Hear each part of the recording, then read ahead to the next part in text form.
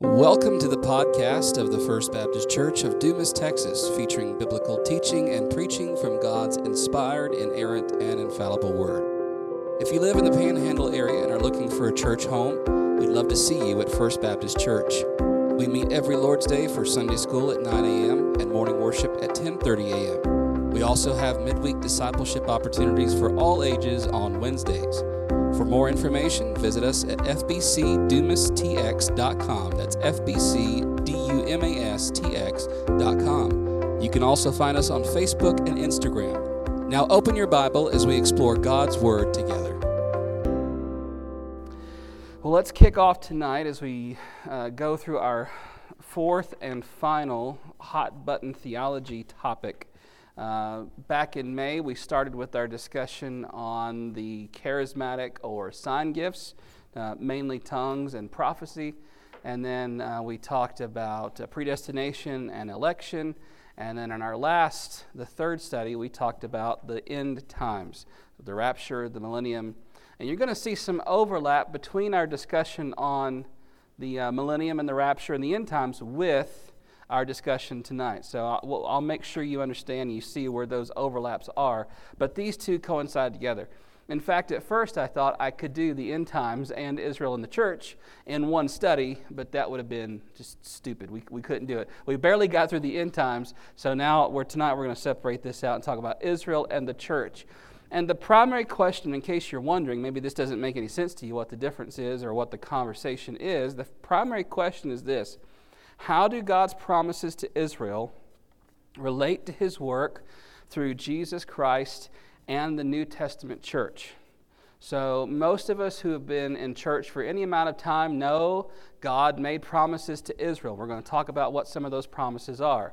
We're familiar with the biblical notion of Israel, the Jewish people, the Hebrew people, the modern nation state of Israel. And so we know all this stuff. And the question is, how does it fit together? What do those promises still have to do with Israel today? And what do they have to do with the church? So those are the questions we're going to dive into tonight. And those are the areas where Christians often disagree. I would take a wager that we probably disagree in this room on some of these issues. So let's jump in. Here are the main ideas in question. Number one, Israel.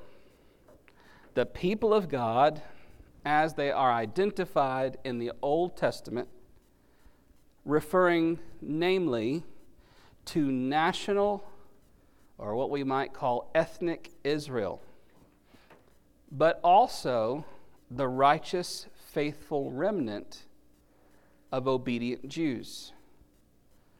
In other words, when we look at the Old Testament concept of Israel, there's really kind of two primary ideas. There's the race, the nation, the ethnic Jews, and then there are what the New Testament will come to call it true Israel, the remnant that was faithful. So even when you read through the prophets, Joel, Jeremiah, Ezekiel, and they talk about God's coming judgment, there is this sort of insinuation that those who do not believe and obey Yahweh are not really Israel. They might be nationally and racially Jews and part of the nation in that way, but they are not true Israel who is faithful and obedient to God. So even in the Old Testament, there's this distinction between the nation, racial, ethnic Israel, Jews, and true Israel, which is faithful and obedient, this faithful remnant. But that's just an overall definition. When we say Israel, this is what we're talking about. Okay? The next concept from the question is the church. Who is the church? Well, the church is the people of God as they are identified in the New Testament, referring to those who are made part of the body of Christ by faith, regardless of nationality or race. So we have two concepts, two themes, and maybe on the surface it looks like there are two peoples. And we're going to see tonight through our study that there is some who think these are two different peoples. And then there is another view of thinking that thinks that no, this is just one people, Israel and or the church. And that's where the disagreement falls. We all agree that God has made promises to Israel. We disagree about the nature of Israel and the promises. So anyone who's familiar with the Bible can read the promises God makes to Israel, God makes to Abraham, God makes to Moses, to the people, to the kings, to David. Whoever it is, we see those promises, we know those promises, and we all agree that they're there. God made them, God will keep them. Okay, they mean something. The disagreement we have as Christians is who the Bible means by the name Israel. What does that have to do with the church, and how do these promises flesh out in God's timetable into the end times? So tonight we're going to look at two primary positions. Are we talking about one people? Are we talking about two peoples? There are two primary positions on the nature of Israel and the promises God has made to Israel. There are two primary positions on the nature of Israel and the promises God has made to Israel. The first we're going to discuss is dispensationalism. Now, this is a phrase we used in our last study on the end times, and so you're going to see some overlap here. This is where that discussion about the end times, you'll see that in a minute, overlaps with this idea of who Israel is and who the church is. The main concept behind dispensationalism is this: God has two distinct peoples, Israel and the church.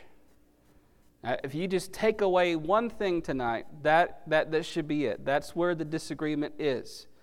Dispensationalism claims God has two distinct peoples, Israel and the church. So all the disagreement and all the conversation that we're going to talk about tonight really deals with this question: one people or two? Israel and the church, Israel and or the church. Okay? Dispensationalism says there's distinctly two people. Just a little review from our talk in the end times discussion. Dispensationalism gained popularity in the 19th century via two main primary actors, John Nelson Darby and C.I. Scofield. And we talked about these guys in the end times discussion. Darby, English Anglican pastor, and Scofield, who made this popular through his Scofield Chain Reference Bible, they were really some of the major proponents early on that made this popular. It wasn't invented in the 19th century, but it gained popularity in large part to Darby's preaching and Scofield's study Bible, which was the first time people had a Bible with notes in it that explained things this way: there are two peoples, Israel and the church, and it gained popularity. And I would dare to say that this is probably the most prominent view among American evangelicals, dispensationalism. All the words in that phrase are important. It's the most prominent view. It's not the only view. And if you did a survey of evangelicals, that is conservative, Bible-believing, we believe the Bible is inerrant, the Word of God, that's evangelical. If you did a survey of evangelicals across the globe, you would probably find a lot more diversity on this topic than you do in America, especially in the American South. In the American South, this is really the only way of thinking. There are two peoples, Israel and the church, and there's a lot of stuff packed into that we'll unpack in a minute. But I would just venture to say that it's the prominent view among American evangelicals. Even within dispensationalism, though, there are different varieties of dispensationalism. And just to name a few, because there are countless, I think, progressive dispensationalism, which sort of tries to bridge the gap between this view and other views. Progressive dispensationalism, classical dispensationalism, which is kind of what we're going to talk about tonight. Classical dispensationalism is kind of where we're going to land on this topic. Primary tenet of dispensationalism is that God deals with humanity through different programs in redemptive history. God deals with humanity through different programs in redemptive history. That word programs, you might use the word administrations, but all of that's just another word for what we mean by dispensations. You say, what in the world does dispensationalism mean? Well, it means that God operates in history through dispensations. And what we mean by that is that there are different ways that God has operated and worked through human history with different people groups over the course of time. There are countless ways that even dispensationalists divide up these dispensations. But just remember the two big ones, Israel and the law, the church and grace. Okay? The two kind of primary big picture things. And there's lots more. There's people who say there are 7 dispensations or 2 dispensations or 3 or 4 or 5, however many that people divide it up into. But just see them as different programs in how God has operated through human history and redemption. So according to that definition then, there are, well, it's double. Israel and the church are 2 separate administrations, 2 separate dispensations, 2 separate programs. And they are not to be confused according to dispensationalism. They might overlap. And yes, Jesus and the New Testament church show the fullness of what that was. But still, there is Israel, hardline, and the church. 2 separate, 2 distinct peoples in God's plan. 2 different programs completely.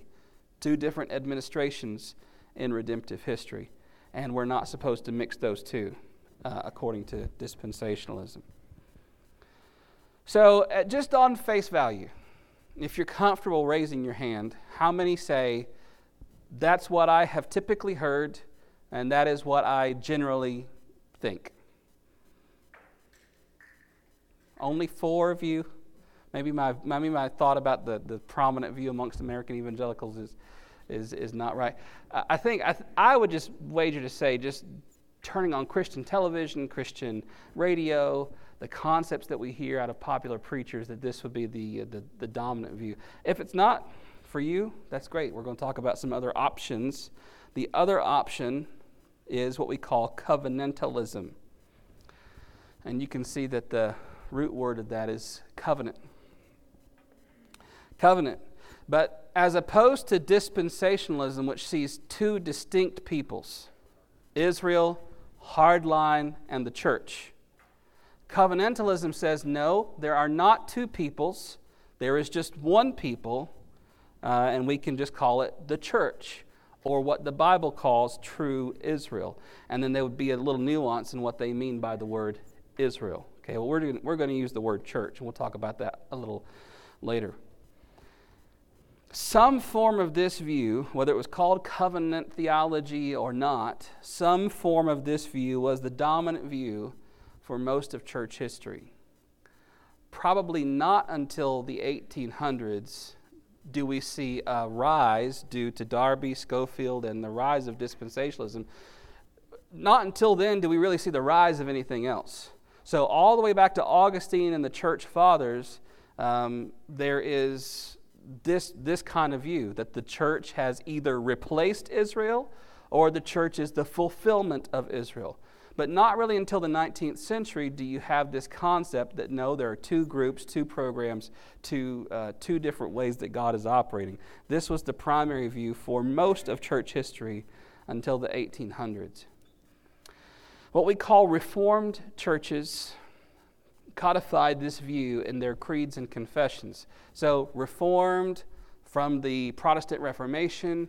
So around the 15 and 1600s, these Protestant churches who were forming and splitting off of the Roman Catholic Church, whether they're Lutheran churches or the Reformed churches in the Dutch Reformed churches or the Anglican churches or Baptist churches in Britain.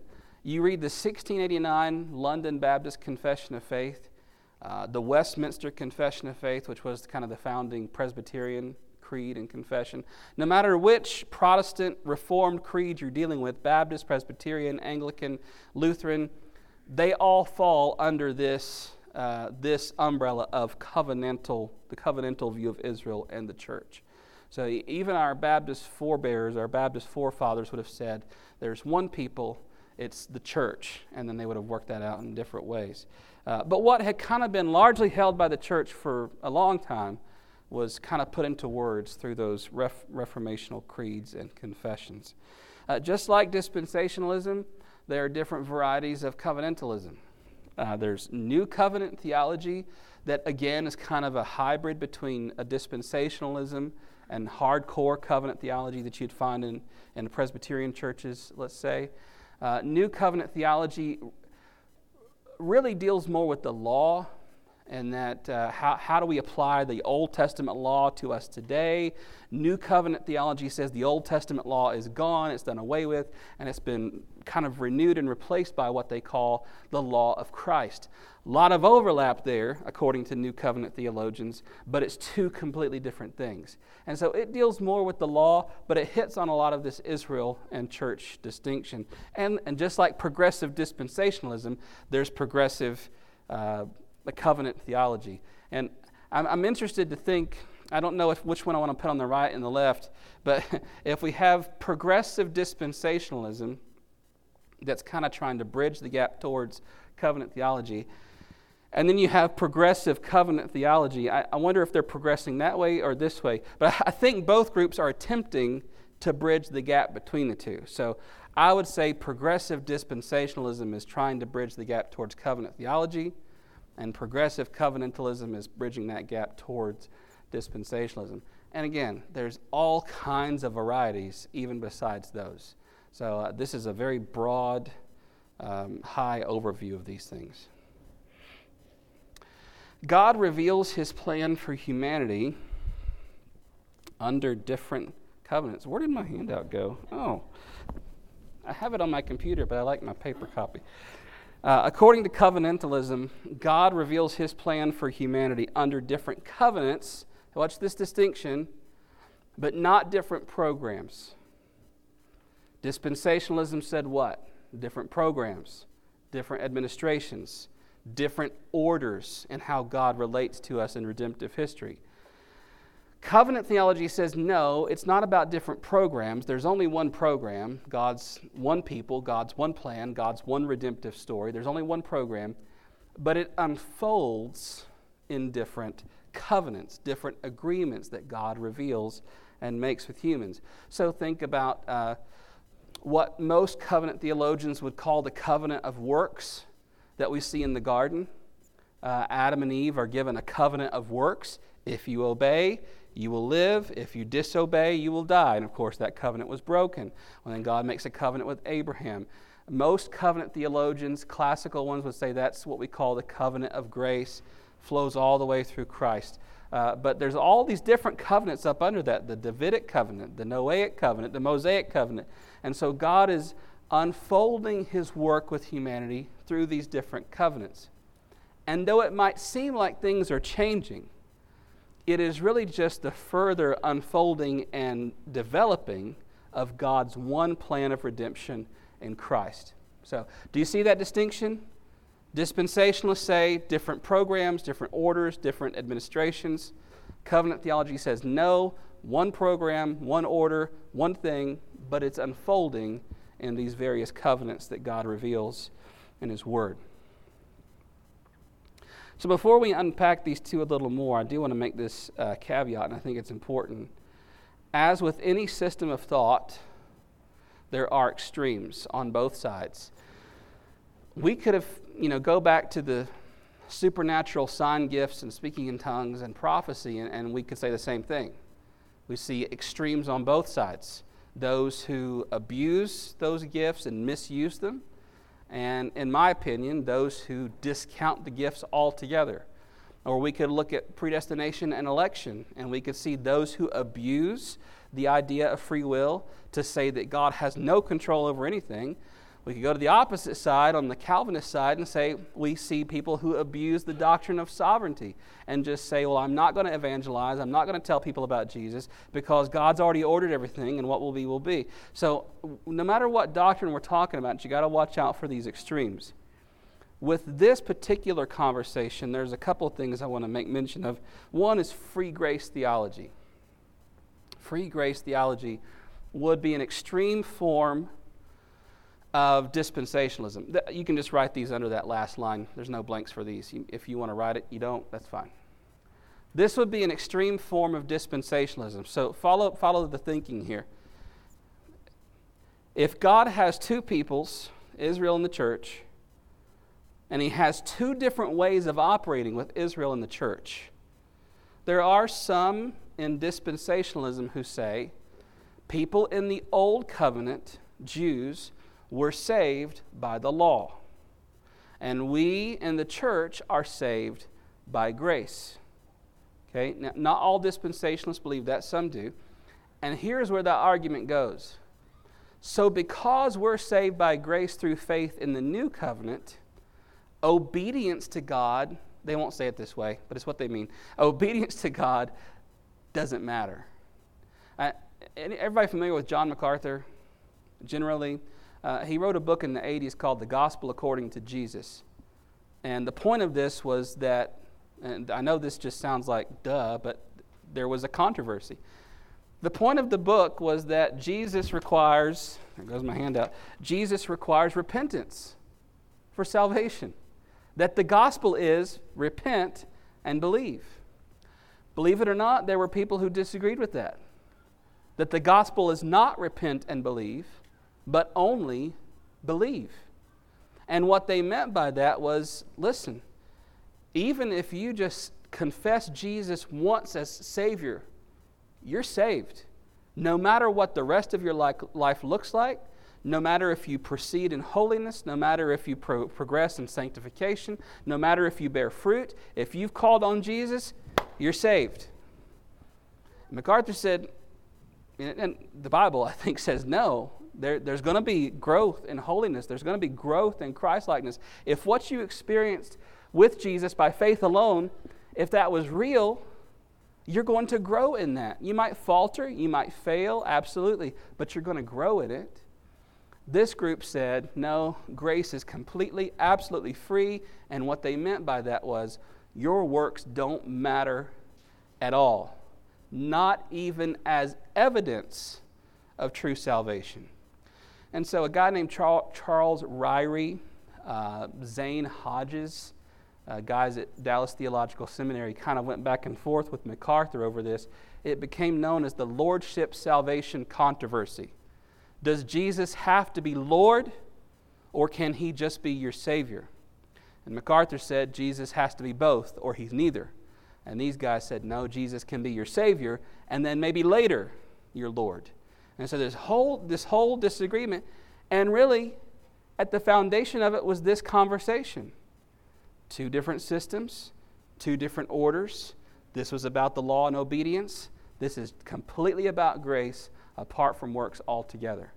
Okay? Another one I would say, and this is the only name I could give to it, inclusivism. And I don't know if there's an actual name for this view, but this would be an extreme on the side of dispensationalism too. John Hagee, familiar with him, Houston megachurch, Cornerstone Church. He is an advocate of some form of inclusivism. And what I mean by inclusivism in this rate is, Hagee believes that the Jews are separate from the church, dispensationalist. Okay, you see the foundation there. And that God has promised to save every single Jew.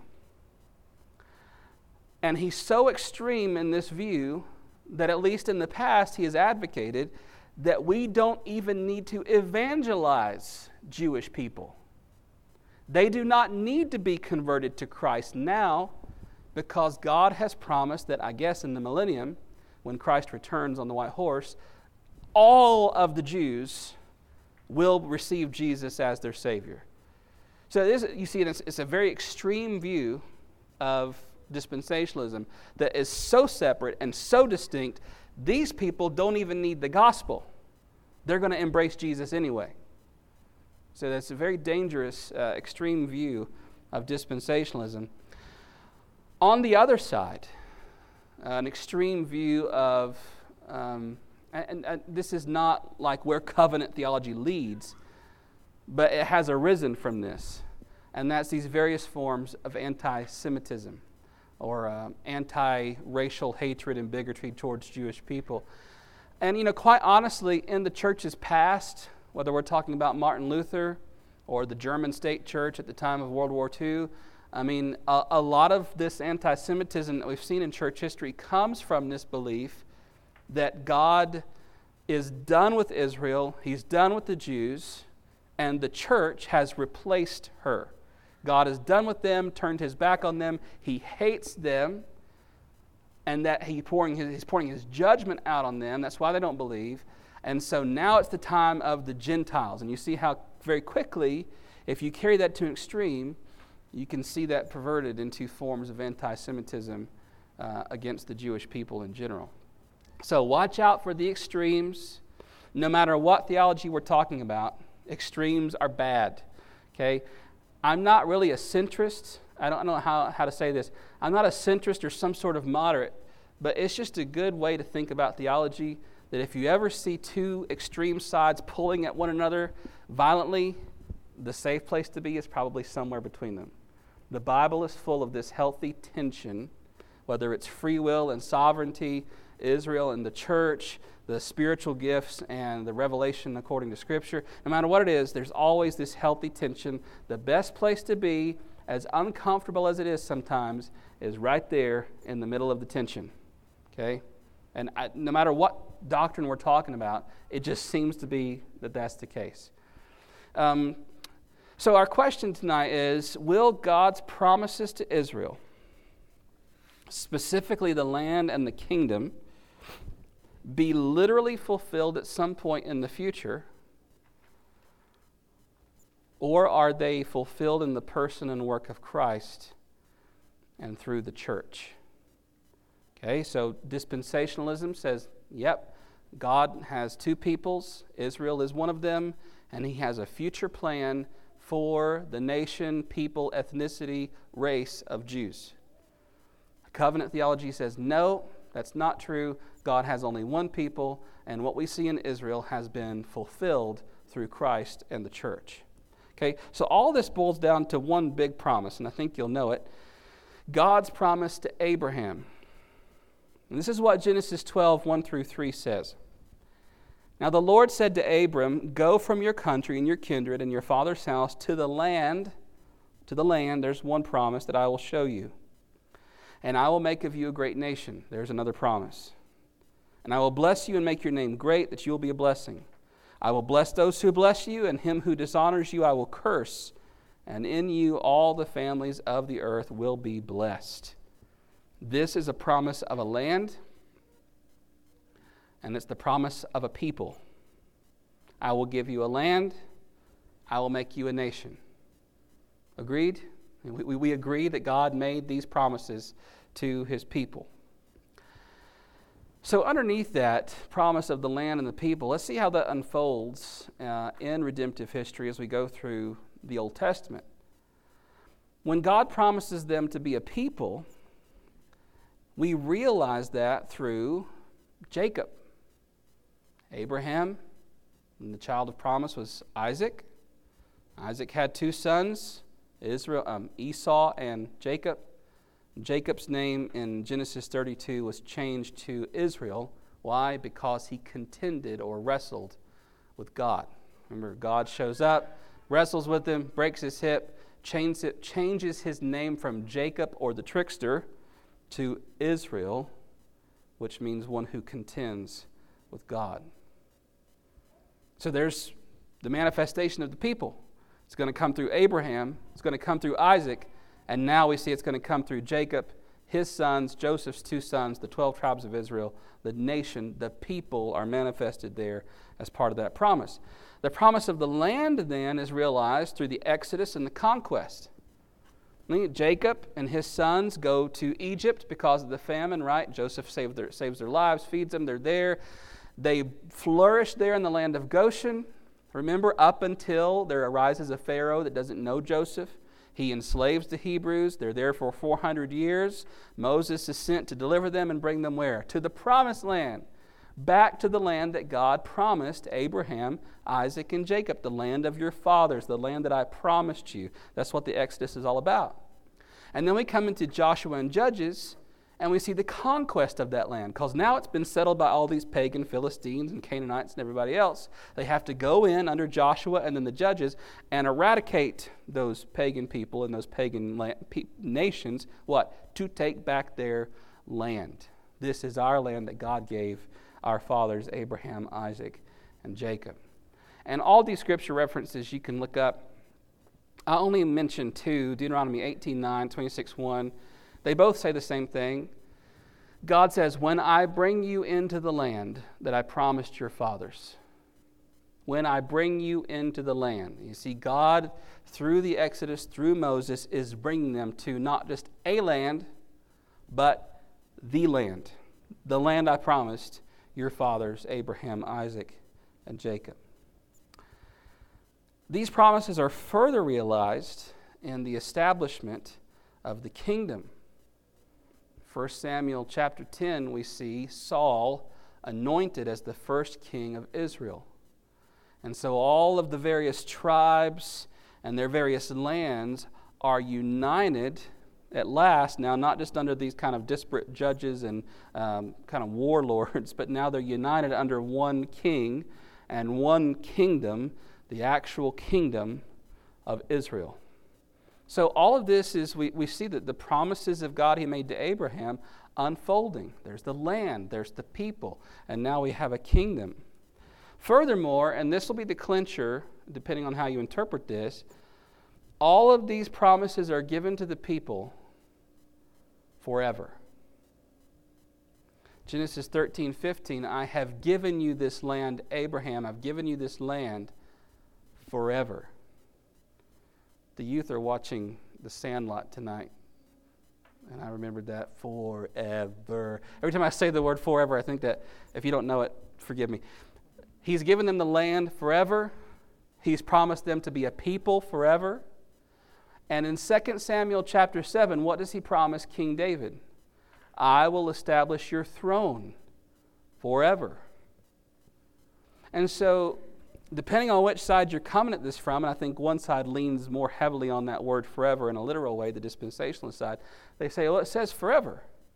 That land is those peoples, that national ethnic race, it is their land forever. It is their kingdom forever, and there's supposed to be a throne there for them forever. Okay, so that's key, that word forever. And this, of course, proves to be the main area of disagreement. How are we to interpret these promises? So let's talk about these two camps and how they interpret that promise as quickly as we can, and I hope this makes some sense to you. Dispensationalists favor a literal reading of the promises. So when the Bible talks about the land, it means the land. The land will ultimately be returned to national Israel and to all ethnic Jews. A scripture reference, Ezekiel 26:28, that I will restore you to the land. I will bring you back to the land. You ever watch TV late at night and you see the Fellowship of Christians and Jews, or the guy with trying to get all the Jews back to the Holy Land, and he's raising money to send poor Jews in Russia and Europe. He's raising money to send them back to Israel. Now this is in view with that. To get these people, racial, national, ethnic Jews, get them back to that land, the nation of Israel. And of course, the beginnings of this, we know in our modern era, 1948, the reformation of the nation of Israel after World War II. Understand that for centuries, there was no nation of Israel. There were the people of Israel, there were Jews, but since the medieval times, they had been scattered everywhere. I mean, since the conquering of Jerusalem in Rome in AD 70, they had just been everywhere. They had no home, no nation, no place. And then in 1948, partly because of the tragedy of the Holocaust, the United Nations says what? Here is Israel. They draw it on the map. There it is. And the nation, seemingly out of nowhere, this nation state with borders is actually born. 1948, there's the nation of Israel. This will continue, according to dispensationalists, not just in the reformation of the actual nation of Israel, but this will continue with the rebuilding of the temple and a throne in Jerusalem. Ezekiel 37:20, that God's sanctuary will be over all the peoples. And again, if you're reading that literally, there will be a temple restored in Jerusalem that will be the center of worship in the world. So what's happened? Why is there no temple now? Why is there no temple on the Temple Mount, no priesthood, no prophets, no sacrifices? Why are we having to have a restoration of the nation of Israel? Why did they have to be reformed as the nation of Israel? Well, because God, in His plan, according to dispensationalism, has temporarily blinded Israel to her Messiah, Jesus, until when? Well, until the church age is over. According to Romans chapter 11, verse 25, lest you be wise in your own sight, I do not want you to be unaware of this mystery, brothers. A partial hardening, partial blindness, a darkness has come upon Israel until the fullness of the Gentiles has come in. So if you're reading this from that dispensationalist lens, God's first program, Israel, is put on hold because of their rejection of Jesus, their Messiah. He's blinded them to that. And what's going on now? Well, we're in the age, the dispensation of the church. And God is now working through this new covenant people, the church, and that age of the Gentiles, as Paul calls it, the time of the Gentiles, will come to an end. Well, when will it come to an end? Well, at the rapture. You see how the end times and this subject kind of overlap. According to dispensationalism, the church must get out of the way so that God can resume His work with ethnic Israel. So the time of the Gentiles will come to an end. The church age will be over. They're caught up, raptured into heaven. And then during the tribulation, there will be this return of God's work to His people Israel. As Paul says in Romans 11:26, and in this way, all Israel will be saved. When the time of the Gentiles is done, God will return to His work with the Israelites, and according to Paul, whatever this means, they will all be saved. Going back to our discussion on the end times, with the rapture in view, this will culminate in the millennial kingdom. Go back and listen to the end times discussion if you want some definition on that. This will culminate in the millennial kingdom, which will be centered in Jerusalem. When God promises to bring a Messiah, His servant, through the prophet Isaiah, He says He will reign on the throne of His father David forever. And there's that forever again, on the throne, king in Jerusalem, actual throne. King will sit on it, Jesus, forever. And I had not heard this till I was here, but there's also some dispensationalists that they have this distinction between David and Jesus, that there will be a resurrected King David who will reign on that throne, and Jesus will reign on His throne in heaven. So even there you see some variance in the way dispensationalists view the end times and the nation of Israel and the church. Okay, let's get through the covenantal thing, and then we might have time for some questions before I move into the last part. Covenantalists, as opposed to a literal reading of the promises, they favor a spiritual, and I have to put this in there, but real. Okay, someone says they believe in a spiritual interpretation of these promises. It can sound to some like, well, you don't believe the Word of God. You don't take it literally. Literal is different from real. People who hold to covenant theology take the promises really and truly and understand that God made them and God will keep them. And it's not some sort of way of explaining them away. It's just a difference on how He will keep them and what God was pointing to in the end. So let's break that down a little bit. According to covenant theology, though originally physical and literal, the promises point to something bigger. Yes, God did give His people a land, and He did establish an actual nation of people, and He did establish a kingdom. But no matter what picture we're talking about, whether it was the priesthood, the prophets, the kingdom, the covenants, the land, whatever it was, covenant theologians say it was real, it was physical for a time because it was pointing forward to something bigger, something greater, and something better. So in this way, you can see how this all kind of delineates from that. The nation of Israel was what we call a type of God's people. It wasn't God's only people or God's eternal people. It was a type that has now been fully realized in the church. We're going to come back to 1 Peter chapter 2, verses 9 through 10 in a moment, but there's that reference for you. So the nation of Israel was real. God did it. It was God's promise, but it was pointing forward to something better than itself. It was pointing forward, namely, to the church. In the same way, when God promises them a land, He gave them a land, an actual land, a physical land, but even that was pointing forward to something better and something greater. What was that? Well, it's the worldwide church of God, the whole family of God, in the new heavens, the new earth, the new Jerusalem, and the new creation. The new creation. And just a little cursory reading of Hebrews 11:10, you kind of see a mention of this. You know, Hebrews 11, by faith, by faith, by faith, by faith. One of the things it talks about is Abraham and our fathers looking for a city. You want to sing Vestal Goodman song right now, don't you? Looking for a city. They're looking for a city whose builder and maker is God, a city made without hands. Now, it's interesting that it says Abraham and our fathers were looking for a land, they were looking for a city, but it wasn't a physical earthly land or city. They were looking forward to a city and a land that was made by God and not by men. So pointing forward to something greater. Did anybody even know what I was talking about when I said looking for a city and Vestal Goodman? Anybody?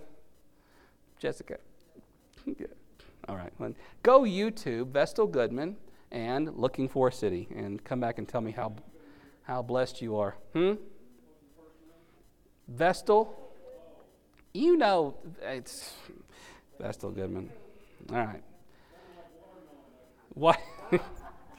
I digress. The land foreshadowed the worldwide church, the new creation. So when we come to the kingdom, the physical trappings of the kingdom, whether it was Saul, David, Solomon, and so on, they point to the reign of God's one king, Jesus.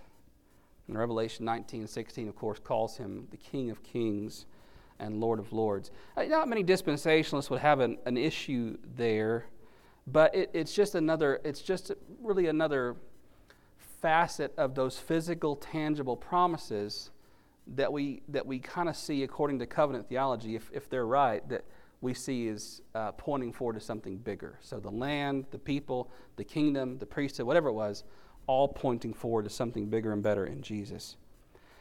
So according to covenant theology, the church is the fulfillment of Israel.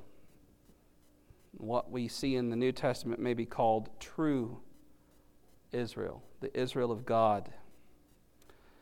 And this is important for understanding this difference between the two views.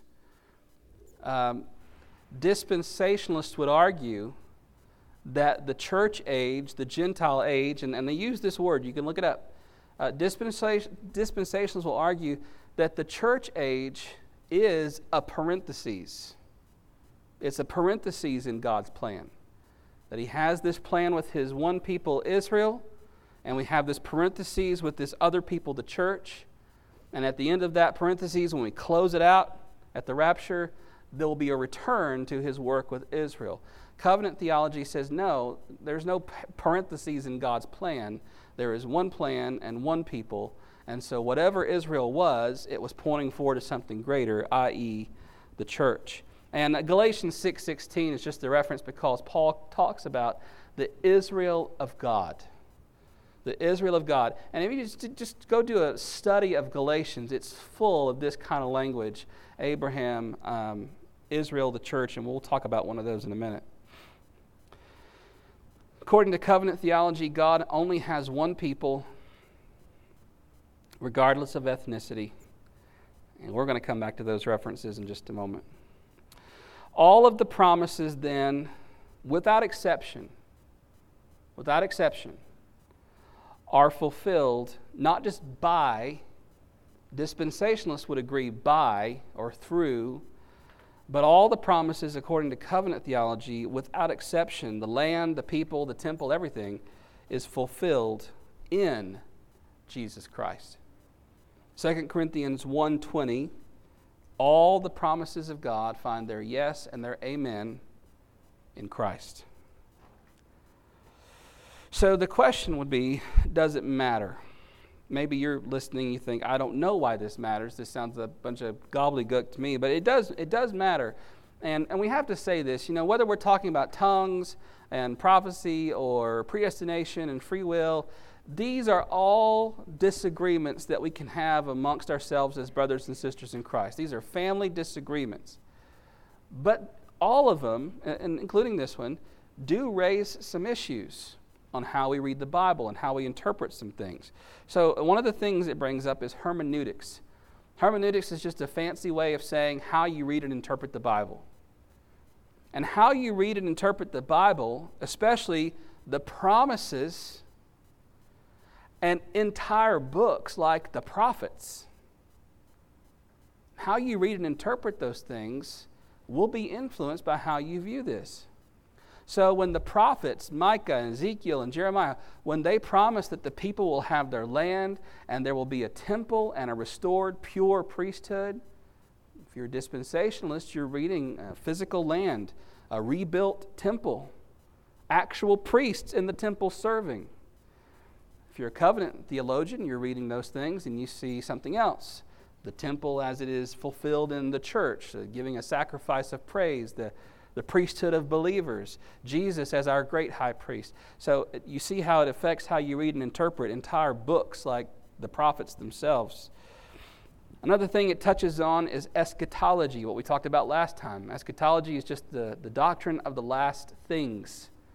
It includes death, heaven and hell, but it also includes the end times.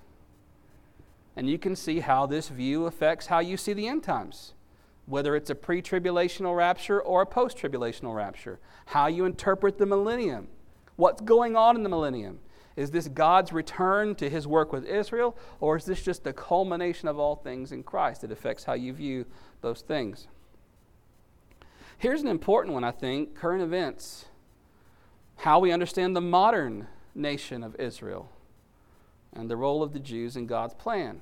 If you're a dispensationalist, you see 1948 as something pretty spectacular and maybe even supernatural, that God single-handedly brings the nation of Israel out of nowhere and begins to kind of complete and fulfill these literal promises. If you're a covenant theology, you say, yeah, that's interesting, but this nation of Israel that the UN, drew with a marker on a map, it has nothing to do with God's plan because God's plan is fulfilled in Christ and the church. This is interesting and worth noting, but it is not some end times unfolding of God's plan for Israel. So you see how even the way you view the news, when Trump moved the capital of Israel, however he did that, from Tel Aviv to Jerusalem, it was a big deal for a lot of American evangelicals for this reason. Well, there's some fulfillment of God's plan, some fulfillment of prophecy that we're moving the capital, at least on paper, to Jerusalem. And so a lot of the ways we interpret the news, whether it's Russia invading Ukraine or China and doing their thing with Taiwan, we begin to interpret the Bible and prophecy and end times events through this lens and these modern nations and modern states. And so it has to do with that too. The last thing I think it touches on is ecclesiology. and that's just the doctrine of the church. How do we understand the church? Its role, its identity, and its place in God's plan. Is it a parenthesis before God goes back to work with Israel, or is it the thing? Is it the one people of God?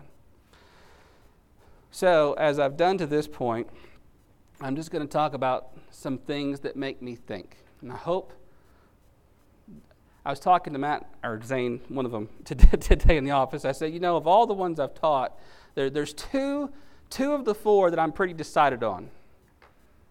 And I'll let you guess which ones those are. And then there's two of the four that I'm, somewhere else. This is one of the ones I'm kind of decided on. And I know that's going to come through. So if you disagree, I hope you'll forgive me. And we can move forward together as brothers and sisters in Christ.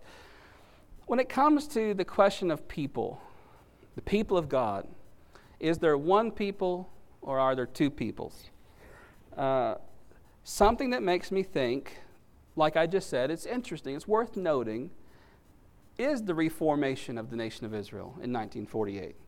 I mean, if there's a really compelling case for dispensationalism and that God still has this kind of end times plan for this ethnic racial people, the Jews, that's a big deal.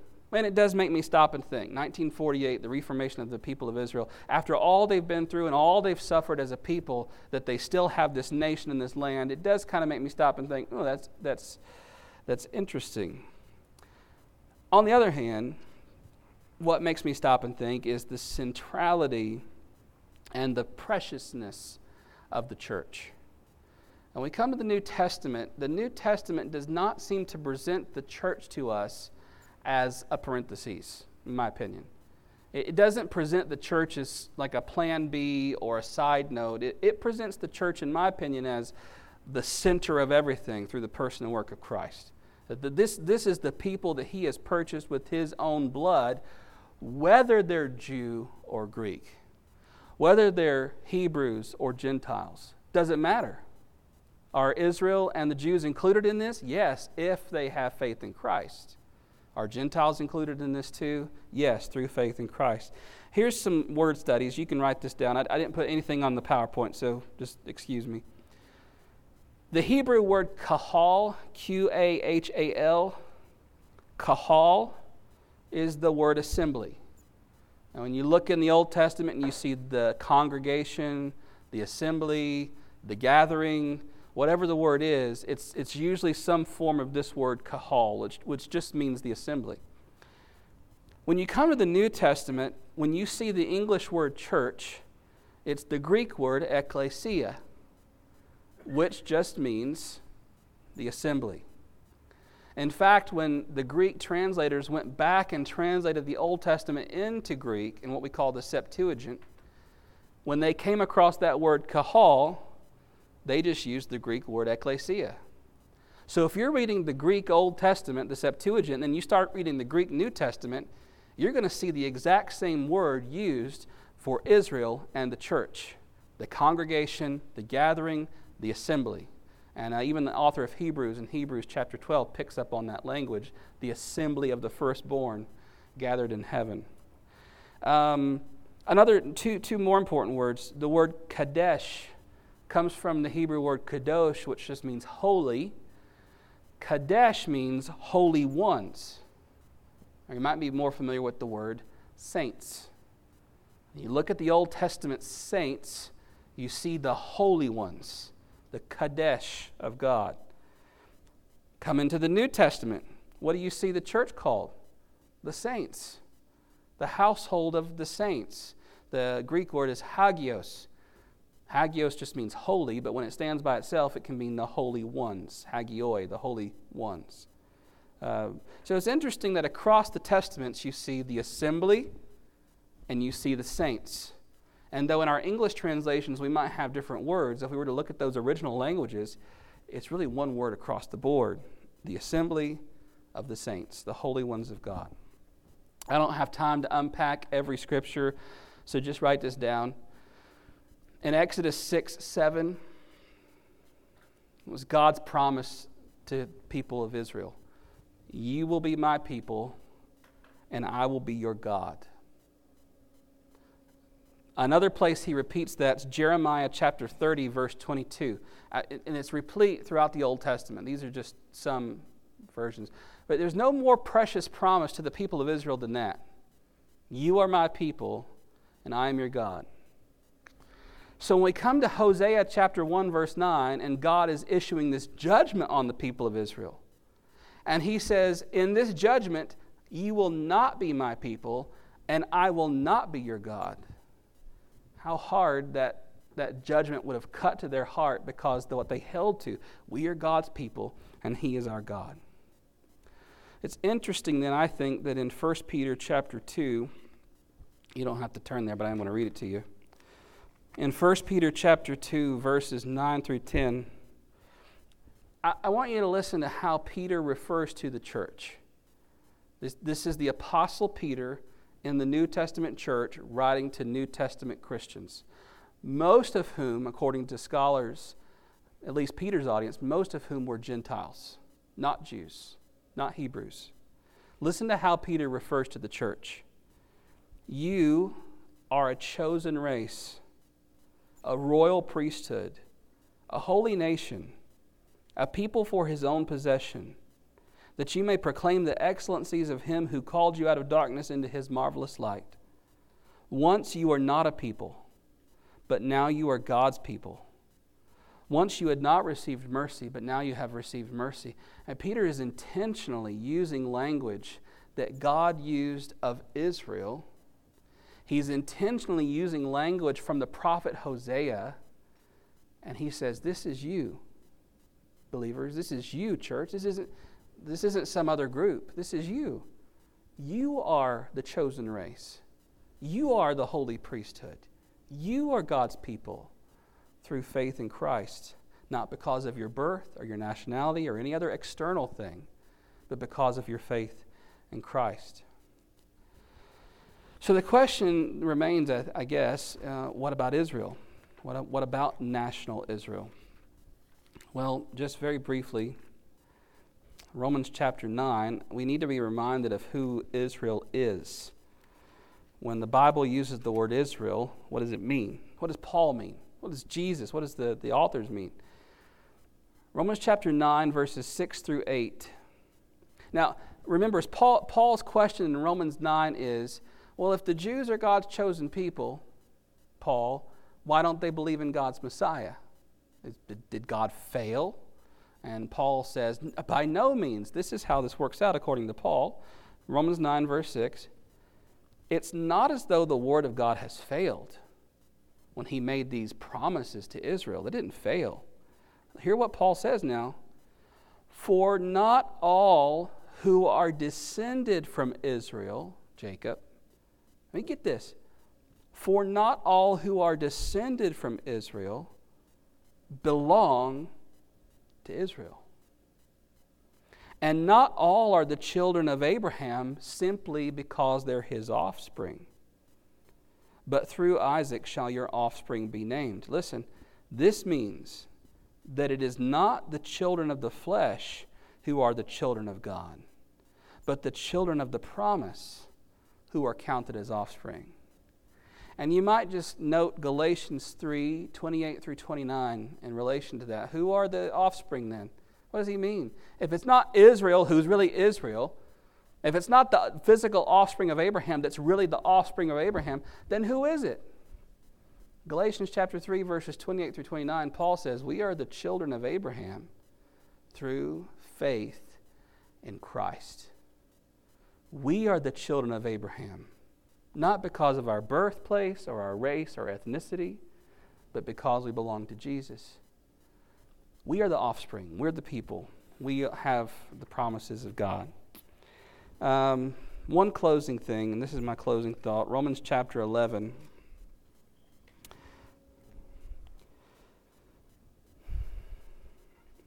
I want to find the verse I want to read, and we'll close with this. Paul's dealing with the same argument. So what about Israel? What about God's promises to them? Are they not true? Did they not? Paul says in Romans 11, verse 19, then you will say, Branches were broken off so that I might be grafted in. Paul paints the picture of Israel as this tree, this mighty tree that God planted, the nation of Israel, the people of Israel. He pictures it as this tree whose branches have been cut off. What branches were cut off? The unbelieving ones. The ones, he said in chapter 9, who are not true Israel because they didn't believe the promises of God. So who is this that's being grafted in? Paul says it's you Gentiles. You're being grafted onto this tree that God planted with Israel. Their promises are now your promises. Their covenants are now your covenants through faith in Christ. You're being grafted in. Here's the thing I want you to leave you with tonight. Paul does not picture two trees. Paul does not picture two trees. He pictures one tree into whom we are being grafted as the children of God. I mean, if that was like you're in a courtroom and you got to argue for this, you're going to rest your case, there's the case. There aren't two trees. There aren't two peoples.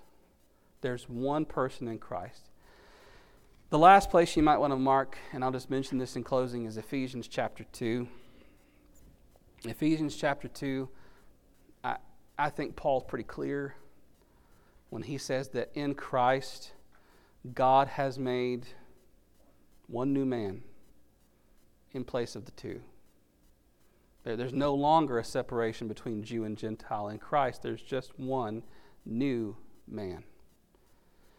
Now, there's lots of caveats and trails that we could go off into, no matter which view you take. But it's important you know where you stand, I think. It's important that you know this is a secondary issue. This doesn't make you a Christian or not a Christian, regardless of what some might say. But it's important because this affects how we read the Bible. It affects how we approach current events. It affects how we view the gospel and the church itself. So I encourage you to think through these things. Go look up those scriptures. You do not have to agree with me. It doesn't bother me if you disagree with me. In fact, I like a little bit of disagreement. So go search the scriptures for yourself. Study to see if these things are true, Paul said.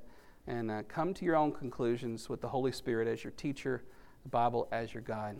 Amen. Let's pray.